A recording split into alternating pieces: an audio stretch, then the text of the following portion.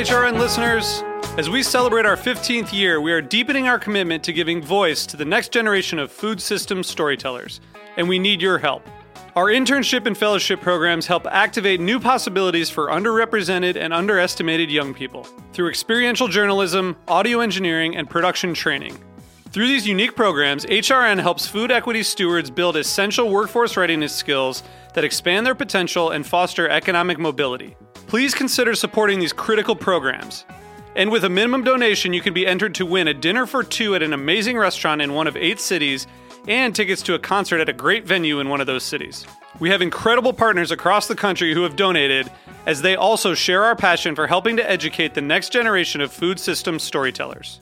Check out heritageradionetwork.org/15 to donate and enter to win today. That's heritageradionetwork.org/15 to donate and enter to win today. And make sure you donate before March 31st. Thank you. This episode is brought to you by Roberta's, home of Heritage Radio Network for 10 years. Learn more about Roberta's at robertaspizza.com. This week on Meat and Three, we're spotlighting the people who prepare our meat before it reaches our plates. We hear from whole animal butchers, the brains behind a meat vending machine, California cattle ranchers, and a master of charcuterie who isn't using meat at all. It's like a smoked and grilled center stock of the broccoli, and then it gets finished with some mustard, barbecue sauce, and sauerkraut. Ranching and farming being as difficult as it is, it's just one thing after another. And at some point, you just give up. I had a wild idea that if I learned butchery, maybe I could start to be kind of a link in the supply chain. Listen to Meat and Three, HRN's weekly food news roundup, wherever you get your podcasts.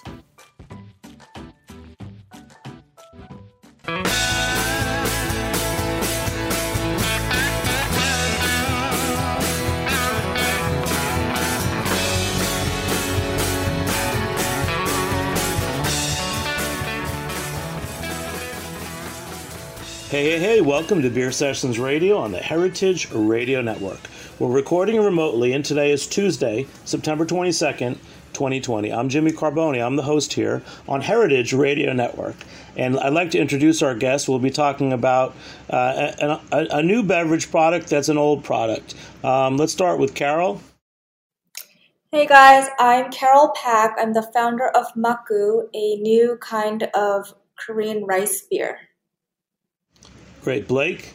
Hey everybody, my name is Blake Crawford. I'm one of the owners and the head of operations at the Elementary Brewing Company in Hackensack, New Jersey. And Martin? Hi, I'm Martin Johnson. I am the craft beer buyer for Westside Market's East Village location. We are proud to run one of the most extensive craft beer programs of any supermarket in New York City, and we've been carrying Makgeolli for over a year now. Wow. So that's a great introduction. So, Carol, your team reached out to us a little while ago, and I wasn't quite sure what Makgeolli was as a product, but I know that it's a traditional product. So give us a little backstory on this rice beer and how you first got inspired to launch a product. So it's not a surprise that you don't know what it is. I'd say 99.9% of people that are not Korean have never heard of it before, have never seen it. So Makgeolli is Korea's oldest alcoholic beverage. It's dated back to, they say, the founding of Korea, and for as long as there's been any kind of documentation on, like, whether it be illustrations or writings about, like, the kings and just, like, stories from the past, there is a mention of this alcohol that is Makgeolli, and what it basically is a fermented rice alcohol brewed from rice, and it has a unique fermentation starter called nuruk, which is native to Korea and is only made to make Korean alcohol, including soju. And the kind of like the function of Makgeolli is very similar to the history of like beer and cider and its progression and its place in society, which was, it was a kind of created naturally as a byproduct of whatever grains was in society and kind of made by accident, and was a drink of the people, and had various functions from like nutrition to social, bringing people together, to like helping the farmers out, like in the sun, either like quench their thirst or kind of like take a breather from work. And it's been an important part of Korean culture and society till this day. If you watch any Korean drama or movie, it will have makgeolli in it somewhere. And for some reason, it hasn't really become reputable, or there's not much knowledge or innovation on it, like the way there's been a lot of noise around soju.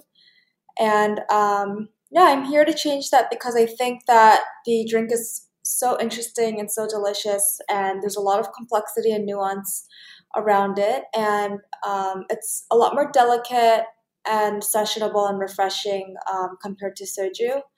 And actually, fun fact: if you distill makgeolli, it is soju. Oh, that's great.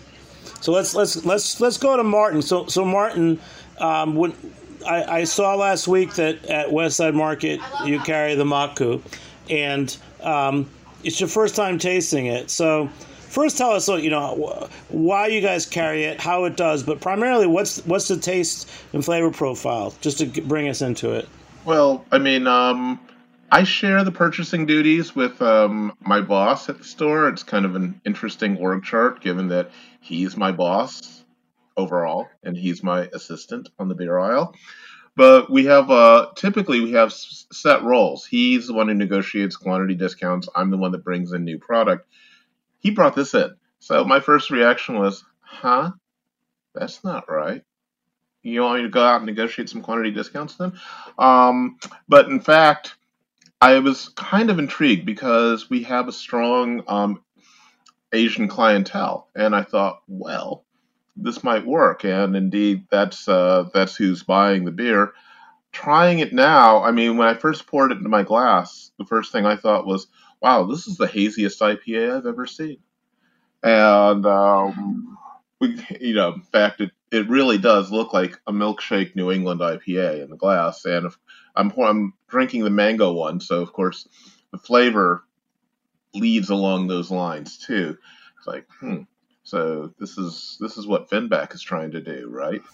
And how is it refreshing? What's the general, mouthfeel and everything? So it's definitely the mouthfeel it's very light, like you would expect from a rice-based beer, and it's very very mango-y and very fruit forward. I mean, I could readily see it accompanying somewhat fairly spicy foods or something. I'm having it with popcorn, and it's working just fine. Well, thank you, Martin. And Blake, one reason you're on the show is I know that you've been making a number of, at Elementary in Hackensack, New Jersey, some barbecue chef collaborations. Last year you made a collaboration with Rob Cho of Kimchi Smoke that had a Korean inspiration to it. Yeah, absolutely. That was a fantastic project that we did with Rob, and he and I were hanging out one night drinking beers, and he said, he brings Korean flavor to Texas barbecue. That's sort of his game, right?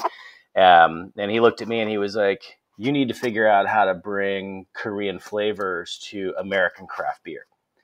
And that started down this project. And of course, being like, a white dude from Arkansas, I don't know a whole lot about the world of Korean flavor. And there were no commercial makgeolli products that we could actually find. So, I was able to find some kind of homebrew examples from our local community, our local Korean community, to inform that collaboration. But, I personally am a huge fan of these kind of lighter bodied, high rice beers. I think they have a very specific place, specifically in the American craft beer world. That's great. So, Carol, so you grew up in America, and when did you discover Makgeolli, and why did you think that this would be a good product for you to get behind? I can't remember when I discovered makgeolli, but most Korean Americans, it'll be at a very young age, like under 10, where it's just like part of the dinner table, or if you go to a Korean restaurant, it's just kind of scattered along some of the other tables that you're seeing. And they come in a very unique bottle. It's a 750 milliliter plastic, like PET bottle with like Korean text on it. Uh, it's not very pretty at all. So it's a very distinct bottle, and the practice of drinking it, there's a specific like cup, and so they pour the bottle into like kettles, like copper tin bronze looking kettles, and then they'll pour out of the kettle into bowls, so like matching copper bowls, and so like everyone is drinking this white liquid out of this like gold bowl, and so like it's, you really can't miss it. And that visual has always been with me, and when I was older I tried the drink, and it's I'm not sure about like non-Asians, but for me, like the rice is a basic of our like cuisine, and so like that flavor is like very palatable for me and very easy for me to have. So it was delicious. It was like slightly sweet. It was just a little bit tart.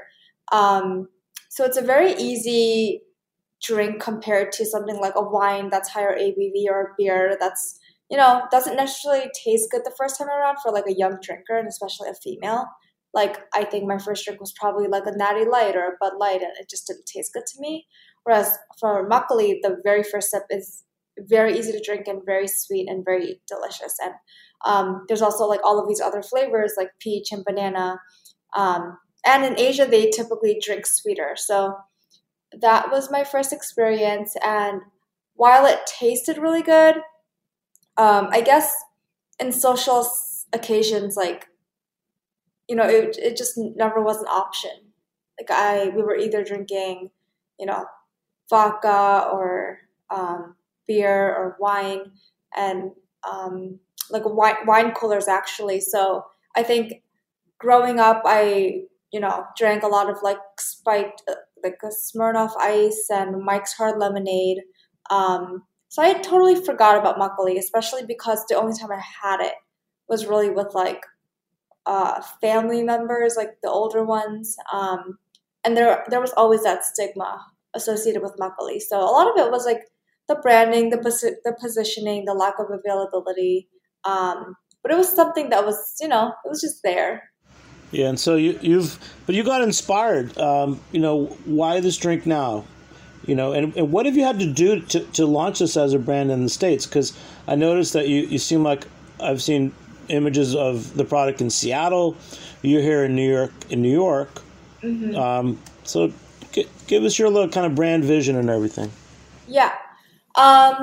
So growing up, my parents were both entrepreneurs, and I knew I always wanted to start something, a business. And I felt like, oh, what advantage do I have that others don't? So I was always thinking of like a Korean American product, like a Korean product that I could either bring to America, or an American product that I could bring to Korea.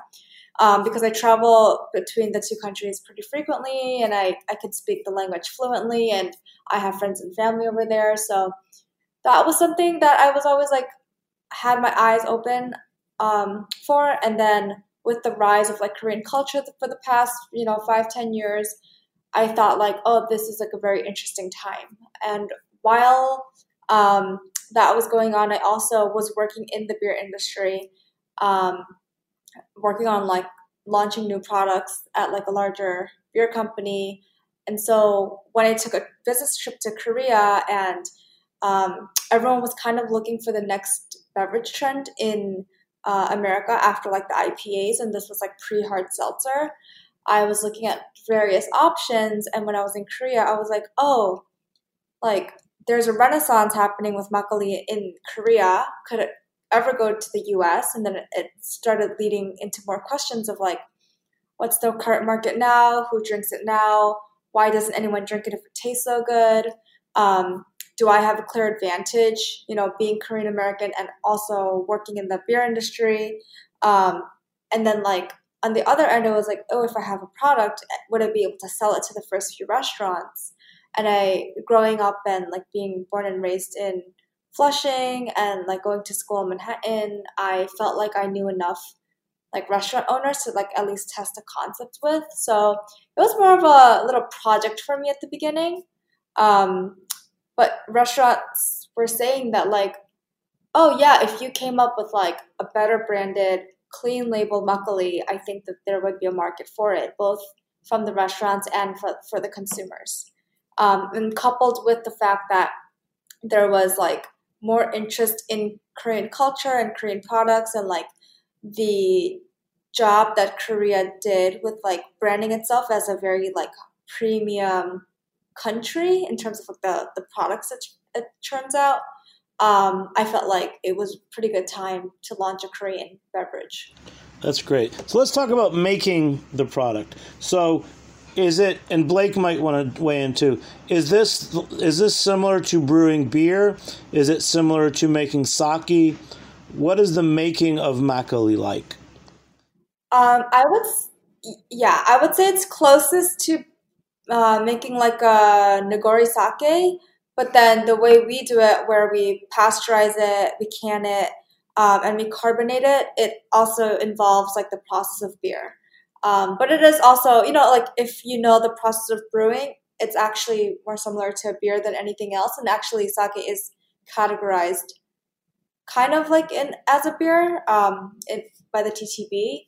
So in the beginning, I visited both beer breweries and sake breweries in the U.S. to try to help me like brew this product. But then the equipment, like you need both of them, like because beer breweries can't handle the amounts of rice because you're brewing with the whole grain in the vessel the entire time, and so like washing the rice and filtering the rice out and just handling like such like it was like tons of rice. It was just not feasible in like a normal typical beer brewery. But then the sake breweries, after they made the product for us, they couldn't package it. So we eventually had to like go overseas and go find a brewery in Korea. Okay, and Blake, can you picture how makgeolli is made? Or yeah, absolutely, and that's why this is just based on my own personal research. But when we sort of embarked on this project, we weren't making specifically a thing that was going to be labeled as makgeolli. It was sort of a craft beer inspired by the flavors of makgeolli. And so from a production perspective, that actually gave us an advantage because we were working, of course, in a modern brewery with an all malt products. So for us, we were using, I think, 30% rice in that recipe rather than 100% rice, and using that with actually German Pilsner malt, or the base of that entire beer. And even at 30% rice, it's a nightmare beer to brew. It's because rice just turns into glue in a mash tun. Specifically, and at our second brewery is a larger production facility, and it's nightmarish. So while it is delicious, I can absolutely understand why someone would want a specialist facility to handle something like that. So what would the Makgeolli facility be using to handle the rice that's different from your brewing equipment? So Carol can probably correct my knowledge on this a little bit, but my understanding is that in traditional makgeolli fermentation, you're actually fermenting the rice itself. Is that correct, Carol? Yes. Yeah. Whereas, so they're adding cultures to sort of, cooked rice, if you will. Whereas we're using a flaked rice, like a gelatinized. We use jasmine rice in our particular project because of its aromatic qualities. But we're using a flaked jasmine rice product that we throw into the mash mixer just like we would, oats or anything else that we would use in a beer. And then the wort lauders out from there. Again, just exactly like it would another beer. So From its foundations, it's a very much different process. It would be, Jimmy, it would be closer to what distillers do, right? Where they are actually fermenting the entire mash, like grain, husks, everything, like all at once. A Makgeolli fermentation looks a little bit more like a distiller's fermentation than it does or it looks more like a whiskey fermentation than it does a beer fermentation. That's great. And then I just want to bring Martin in. Martin, culturally, where do you see this product fitting in? It's an interesting time on the beer aisle right now because you have such a wide variety of products, ranging from White Claw and its ilk to beer ranging from very traditional lagers or old school IPAs up to all kinds of really well respected fruit infused IPAs and sours and an emerging crowd of farmhouse ales. So I don't think that the visitor to a beer aisle, or at least certainly not our beer aisle, has one specific thing in mind when they think about beer. They think about a wide range of items. And so this would certainly, I could see several avenues that would lead to this kind of product, both out of the fruited IPAs, the milkshake IPAs, even because of the creaminess of the texture, sours, of course, lactose sours, and let's not forget the overwhelming market for hard seltzers are very young people who are probably going to look at that as something they drank when they were kids and are going to look for something more grown up, and this certainly suits that. That's great. So Carol, take it over. So you wanted to make the product, you realized you had to make it in Korea. So where do you make it in Korea? And what are some of the challenges of so technically you're importing to the United States, right? Yes. So initially I wanted to brew in the US, somewhere on the East Coast where obviously there's advantages, right? Like I wanted to do small batch. I wanted to do a lot of like experimental flavors, and it's really challenging when you're working, with a brewer that's across the country. No, not even across the country, across the world, and you have to kind of order containers at a time. But I probably spent 2 years and visited at least 15 breweries trying to make this makgeolli work by tweaking a current process, but either it was too expensive or there was no consistency or, like we have, like Nuruk has wild culture in it. There's like lacto and there's like all these other unknown bacteria depending on like the Nuruk that you're using, and no one wanted to take that risk. Also, there's like a lot of challenges with pasteurization, so ultimately we had to go back to Korea. And initially, when I was starting to research makgeolli, what I did was visit all of the largest makgeolli breweries in Korea who've been around for 20, 30 years. And I spoke with all the breweries to understand, the brewing process, like how long it takes, what kind of flavors, what kind of ingredients.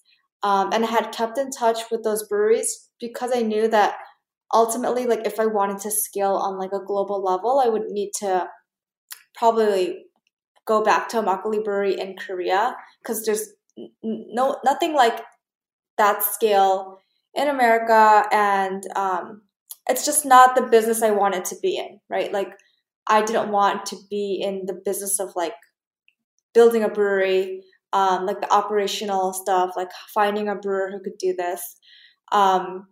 So yeah, like I ended up going to a makgeolli brewery in Korea, and for them, they had tried to penetrate the US market, for like 10, 20 years, and they just couldn't figure it out, and they have given up at this point. So for me to come along and try to do something that they couldn't figure out how to do was really exciting for them. And 100% they doubted me. Like they didn't think that I, would be able to make it this far. And even now when I'm placing orders, I'm sure they're like, oh, you're placing another order? Like they're still very skeptical.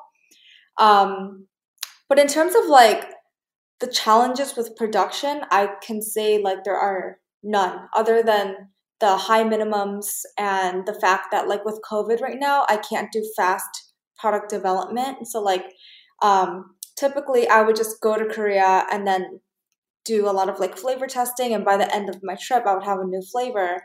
But now it's like they're sending me samples, I give them feedback, and they have to brew again and then send me a sample. So like product development is taking like 6 months now. So that's probably the only challenge. And then just the other challenges of not owning your own brewery, there's just a lot of limitations. But yeah, I mean, compared to the headaches that I had trying to brew domestically, I can say that like I can't be happier with my current producer. Yeah, and then when that producer was earlier trying to get into the American market, were they making a similar product that you're selling, or besides the branding and the sales, is this recipe like your own recipe or modified recipe? Yeah, so the original recipe that we were using was my mom's, the one in the US. But then when we went over to Korea, I didn't want to change like their suppliers. I wanted to take advantage of like their quantity discounts, and they were getting nuruk from this very exclusive supplier, which I tried to get my nuruk from, and they said no to me. So then I kind of wanted to continue using their current suppliers. And like for our fruit makus, I had a supplier in the US, but obviously like I can't really ship that overseas. And so I wanted to just continue using their fruit supplier.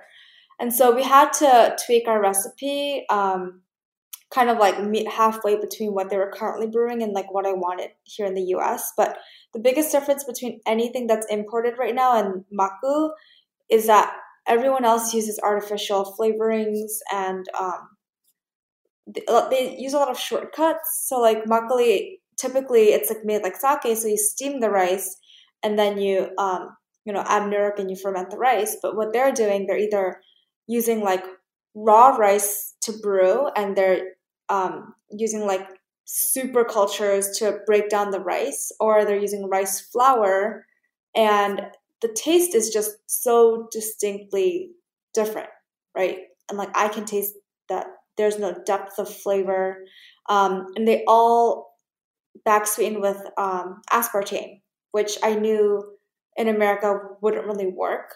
So then I had to make sure that the recipe was very traditional and it had no artificial anything in it. So, well, what's the ingredient that is used for back sweetening in some of these? Aspartame. What's that? It's like what you would find in Diet Coke or any diet soda or any diet iced tea.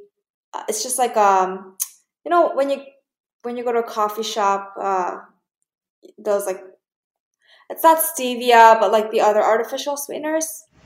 Okay, yeah. So it's an artificial sweetener. Yeah. That's being used. So what makes yours craft? Because I know there's also, you're talking about the rice and the negu. Nuruk, the connection with agriculture and terroir, and the rice itself. Yeah, I mean, I think that there's always like so much discussion about what craft means. And initially, I think when we started, we were craft because we were literally taking it from like our kitchen to brewing in like a tiny sake brewery, and we were in the market at the time. And so at that point, like I could confidently say we were craft, but we had to move to a co-packer in Korea, which is much larger, and I wouldn't call them craft by any means, but I think that our brand is still like very like artisanal, and like our company, the whole size of our company is like 3 people, and it's still us creating like the liquid and the branding. So yeah, I mean, people can argue with us, but I still believe that we are like a craft makgeolli brand versus what the other makgeolli companies have been churning out, and they have monopolies in Korea, and they haven't changed their product for the past 20 years. And for them, it's much more of a volume game. But for us, it's like, I want to use the best ingredients. I don't want to take any shortcuts. I just really care about like the quality of the product and like the values of our company, and our mission of trying to share this very traditional but like very like precious to Korea drink with the rest of the world. And that's kind of where we stand as a company. That's great, Carol. Hey, guys, we're off to a great start. We're going to take a short break, and we'll be back in a few minutes on Beer Sessions Radio. All right.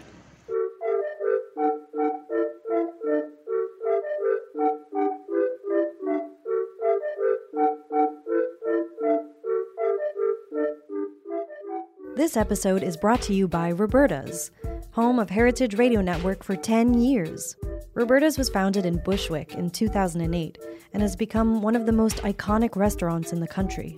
HRN made its home inside of Roberta's in 2009, and together they have become part of the DIY fabric of the neighborhood. Roberta's, the pizza restaurant, is open for lunch and dinner 7 days a week and serves much more than just the famous wood-fired pizzas. Their team dreams up new salads, pastas, and sandwiches on the regular. Roberta's Tiki Bar is alive and well in the back garden, serving up frozen drinks in the summer and hot toddies in the winter. Stop by the bakery and takeout spot next door for fresh breads, sticky buns, and pizzas to go. And of course, there's the 2 Michelin-starred Blanca tucked away in the garden for truly daring diners. But Roberta's also extends beyond Bushwick, with multiple locations in New York City and now in Los Angeles. You can also find their frozen pies in grocery stores around the country. The spirit of Roberta's, like Heritage Radio Network, is everywhere.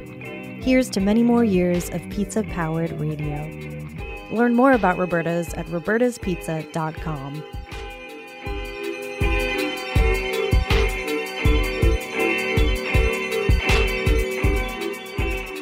Hey, welcome back to Beer Sessions Radio on the Heritage Radio Network. It's heritageradionetwork.org. Please join, become a member, support our show and the over 30 podcasts about food and chefs and farming and everything else that really matters to you, especially in these times. heritageradionetwork.org. So we're talking about Maku, a great new brand that is a Korean makgeolli alcohol beverage, and we've got some great guests with us. So Blake, we're sitting here talking about a product that's made in Korea and sold in the U.S., but you're a craft brewer in New Jersey. So how's the beverage scene treating you right now? There's been COVID. There's all these talks about what's craft. You've scaled up. You've got a new brewery. Let's check in with you. Yeah, so things have been very much pandemic-y. I will say that for us, we were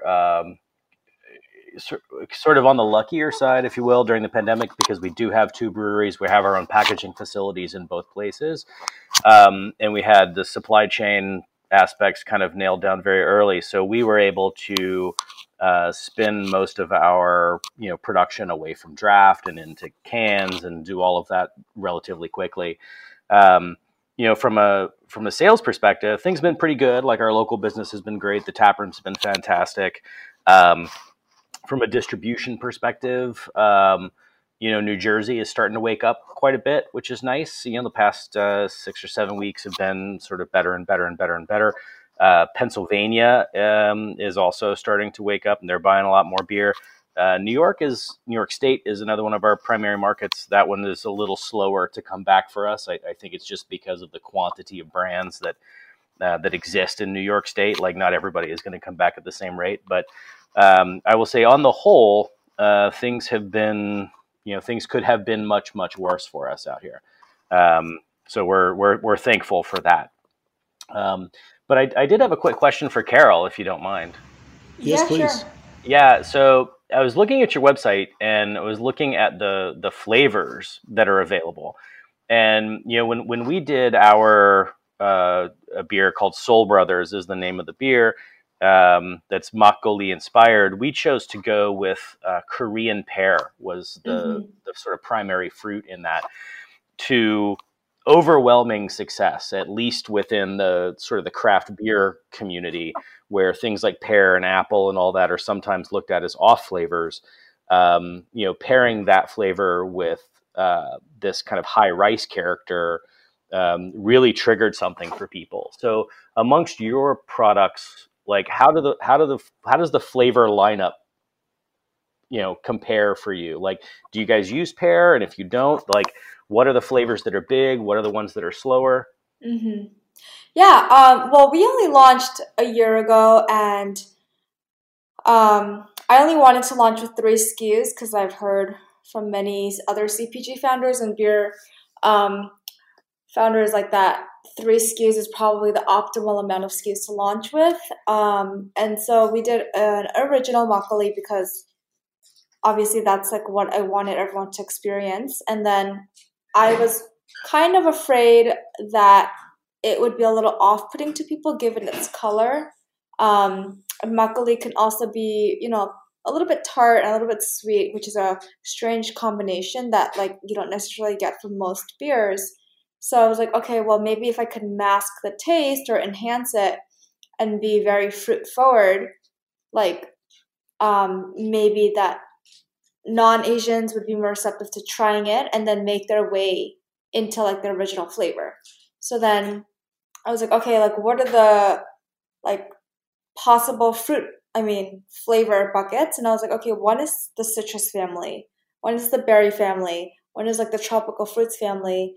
And for me, it was like trying to find like the most obvious flavors that like people would pick out on the menu and say like, oh, I like that. But then like when it came down to tasting actual, different flavors, the mango was a clear winner. And then surprisingly, blueberry tasted good to like whoever was tasting at the time. So then those are the flavors we've launched with, and we're still at those 3 flavors, although we're working on a citrus flavor right now, and then a few other Asian flavors because a lot of people have been asking us for like specifically Asian inspired flavors, or like exotic, as they say. In terms of what's selling well and doing the best, I would say there's a 2 to 1 to 1 ratio between original and then blueberry mango. And there's like a clear camp of like, I love original, I love blueberry, and I love mango. I would say mango is the most fruit forward and quite sweet. Tastes like a mango lassi, and I don't know. I hope you shook it, Martin, because a lot of people forget to shake it, and I don't actually find it pleasant tasting if you don't shake it. And then blueberry is a little bit more crisp, and it's a little bit thinner. It's much more subtle in terms of like flavor forward. And then original is like just like a typical traditional makgeolli flavor, and it's very like rice, mochi, a very unusual flavor in terms of like what you would ever find in an alcohol. So yeah, to be determined what we're launching, but I think the next one will be an orange, and it tastes like a creamsicle. And yeah, we'll see. Sounds delicious. I will say it's very good. No, I'm really interested in it.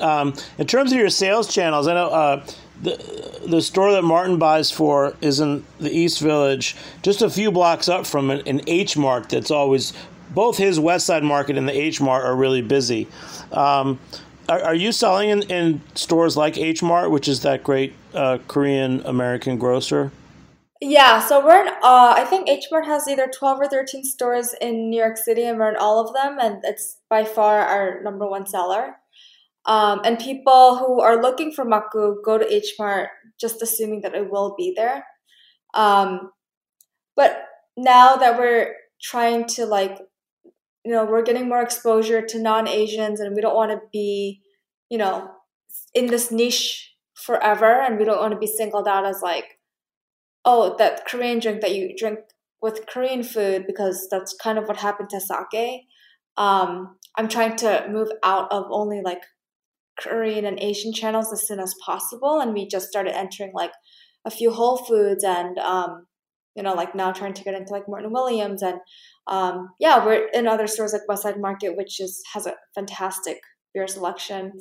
And I'm not sure which one does better. It literally depends on like the neighborhood that you're in. And I, at this point, don't keep track of like every store and its sales and how it's doing. But yeah, we're definitely trying a two-prong approach and trying to figure out who our customer is at this point. Yeah. So let's go back to flavors. Martin and Blake, the choice of blueberry. Blueberry is one of those things that everyone seems to like. When you hear about a blueberry beer, somehow the flavor is so subtle and just gives you that little bit of tanginess that you want. And everyone somehow thinks that blueberry is like that blue flavor in Willy Wonka or something. Martin, you want to talk about blueberry as a flavor or an ingredient in alcohol?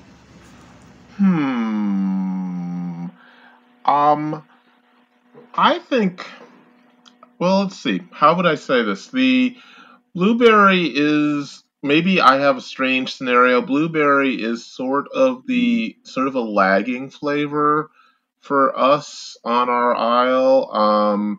I don't know if there were certain blueberry beers before we came along that maybe besmirched the reputation of the fruit or something, but certainly beer with adjuncts have overcome their reputation as being beers that needed something to mask the flaws, and brewers like Hermit Thrush and the aforementioned Fenback and many others have done Crooked Stave, for instance, have done wonderful work with fruit.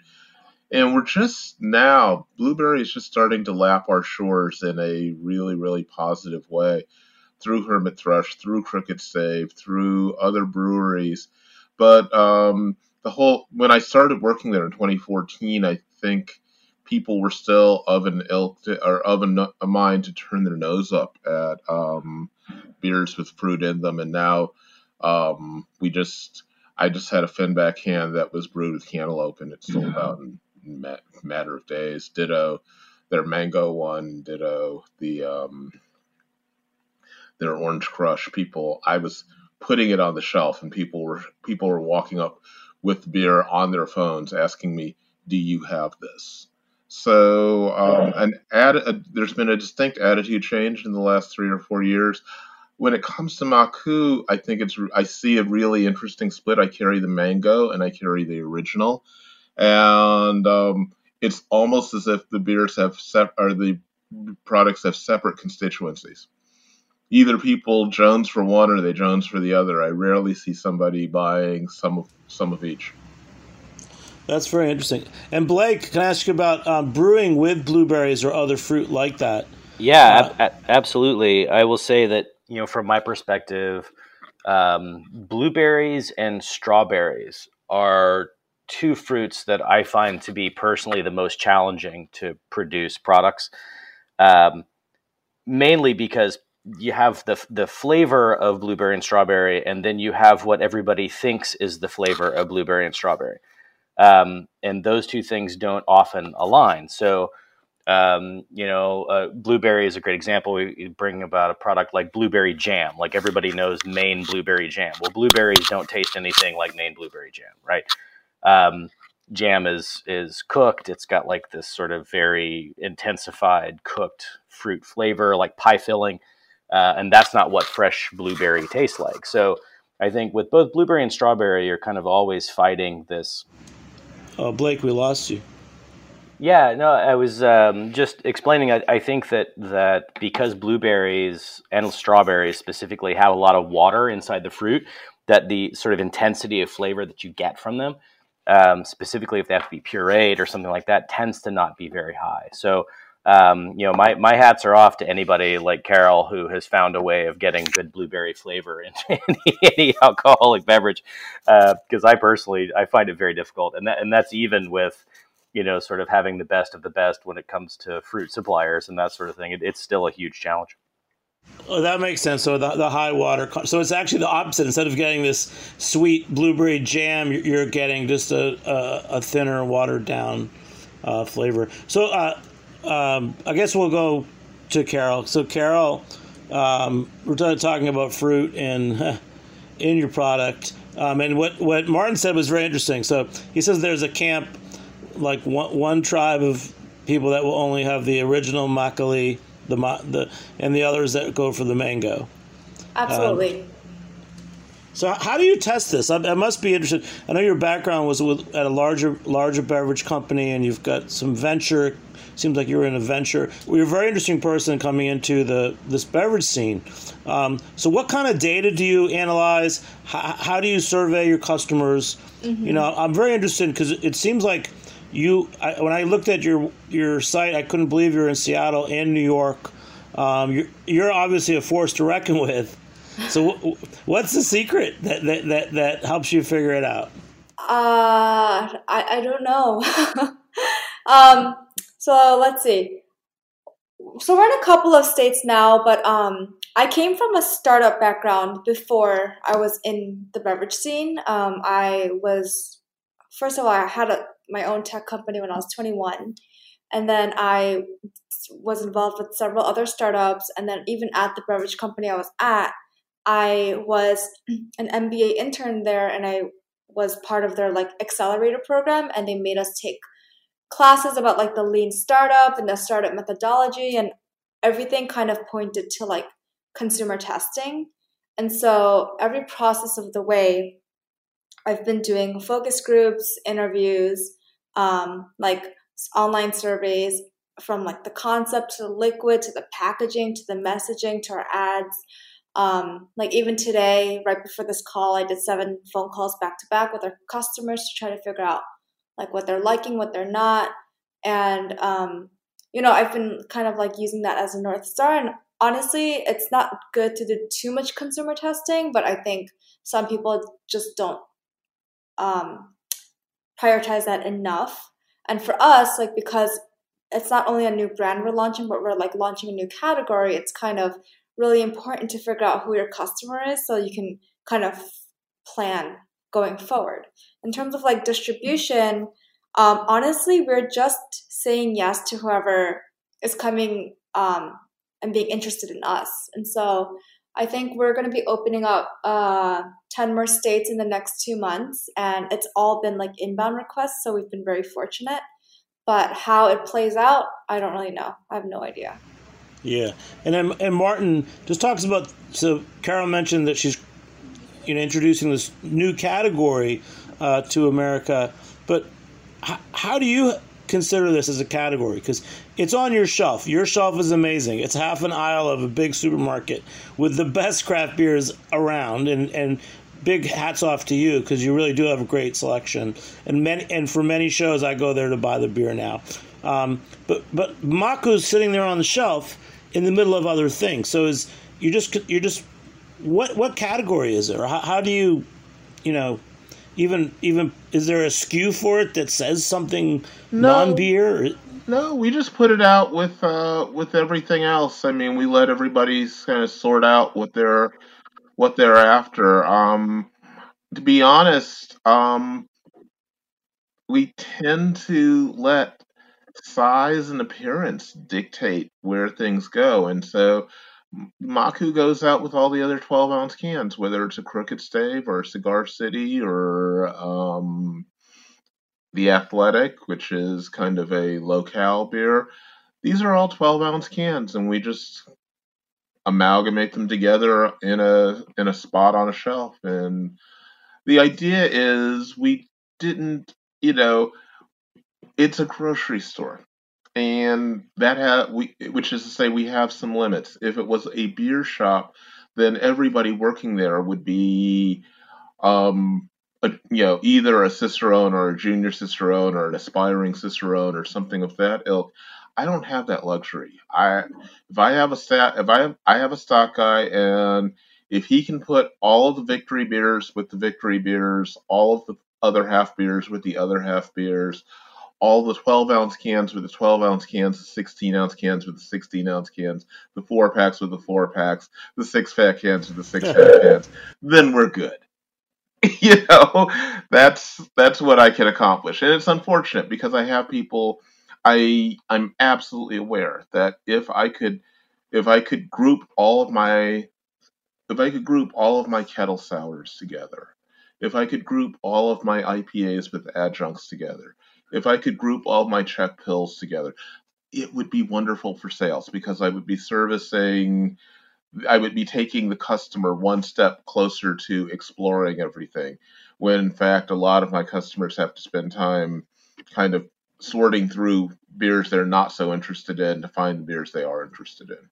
So no, it's I'm limit. On the one hand, I have the ability to get a wide variety of products because we're big.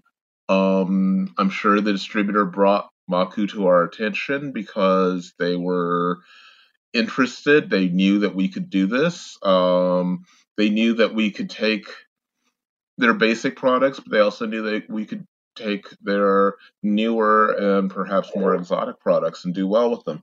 So that's wonderful. But by the same token, we have limitations. So there's only so much I can do from a merchandising perspective. May I ask Carol a question? Yes. Yeah. Well, one of the things that's extraordinarily important for us and at our store is product appearance, and it's we're in a glorious moment frankly, for beer can art. I mean, there's a story, if Art Forum would like to hear it, precisely about how this has become a new wave of commercial art. I like to think of it as it's the new album cover art. But nevertheless, Maku has a very interesting label, and I was wondering how that was developed. Yeah, sure. So if I learned anything at my old company, it was that literally on top of taste, packaging was more important for a new product. So if you have a new product, then you have a chance of getting tasted or like purchased. If you don't, then you can taste the best in the world and it doesn't matter. So I spent like a lot of resources trying to find the best designer. And, as I mentioned before, I had done a lot of consumer testing and I found out like what the challenges of our product was. One, obviously we were starting a new category and no one knew any idea what this was. B, the flavor, the color of the drink is like milky white. And for like 90% of people who have never seen this before, it really turns them off and they don't actually even want to try it. And then the last was that it was unfiltered. So like all the sediment falls to the bottom and it's much more extreme than like a hazy IPA. And also because it's sweet, it doesn't taste good if you don't mix like the sediment back in because the balance is off. So then I was like, all right, well, I want to be in a can. I knew that the future of beer was like in cans or like anything alternative. Like even now it's like canned wines, canned RTD, but this was 3 years ago, but I knew the future was cans. I knew I wanted to look like a beer. So I was like, okay, well, I'm going to be 12 ounce. I'm going to be in a can because I want to play in the beer area. And then I was like, all right, well, people don't like the color of this white drink, but like, I also know that if people are surprised or they have certain expectations, and then what you're actually receiving is very different from the expectations, they get really turned off. So I was like, all right, well, maybe if the can is white, like they'll be subconsciously primed to like accept a white drink if they like somehow get to seeing it. And then I was like, all right, well, how do we address like the sediment falling to the bottom and like people not knowing how to shake it? I don't want like the entire can to say shake me. And people also, if I tell them to shake it, they're still scared because they just assume that it's going to explode on them. So they don't actually shake it enough. So then initially when we launched and for the first year, our label was upside down. So the thought was that all the sediment, once you turn the can upside down, all the sediment would fall into the can and then like you wouldn't have to shake the can. And so the stripe came from finding a symbol that would stay intact upside down or right side up. And then lastly, it was like, just like Makgeolli is kind of like it's more of like a calm, chill, casual drink. Very like, I wanted it to like be a little bit like evoke like a peaceful aura. It's not a party drink. So yeah, I think it was also in tandem with like designer's natural aesthetic, and everything that he designs is very minimalistic. But my personality, like I also like that kind of design aesthetic. So it was a combination of all those things. And then the stripe was really just like, we changed the color by the flavor. So. Wow, that's great, guys. This has been a really great show. So I know we're all drinking Maku.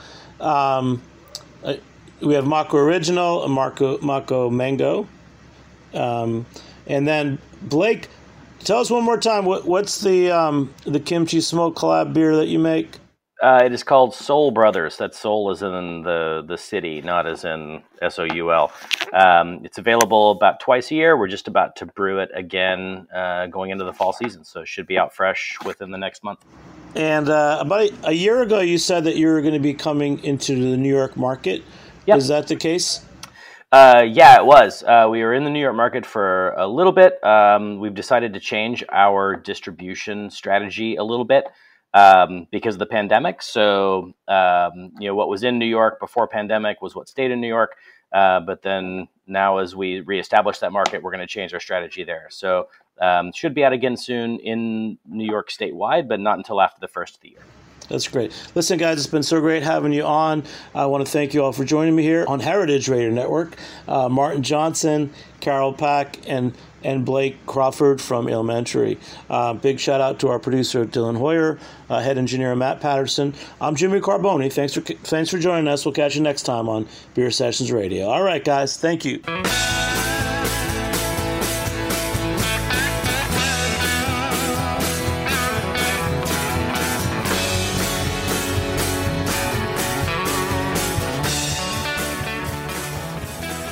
Beer Sessions Radio is powered by Simplecast. Thanks for listening to Heritage Radio Network, food radio supported by you. For our freshest content, subscribe to our newsletter. Enter your email at the bottom of our website, heritageradionetwork.org. Connect with us on Instagram and Twitter at heritage_radio. You can also find us at facebook.com/Heritage Radio Network. Heritage Radio Network is a nonprofit organization driving conversations to make the world a better, fairer, more delicious place. And we couldn't do it without support from listeners like you. Want to be part of the food world's most innovative community? Subscribe to the shows you like. Tell your friends, and please join the HRN family by becoming a member. Just click on the beating heart at the top right of our homepage. Thanks for listening.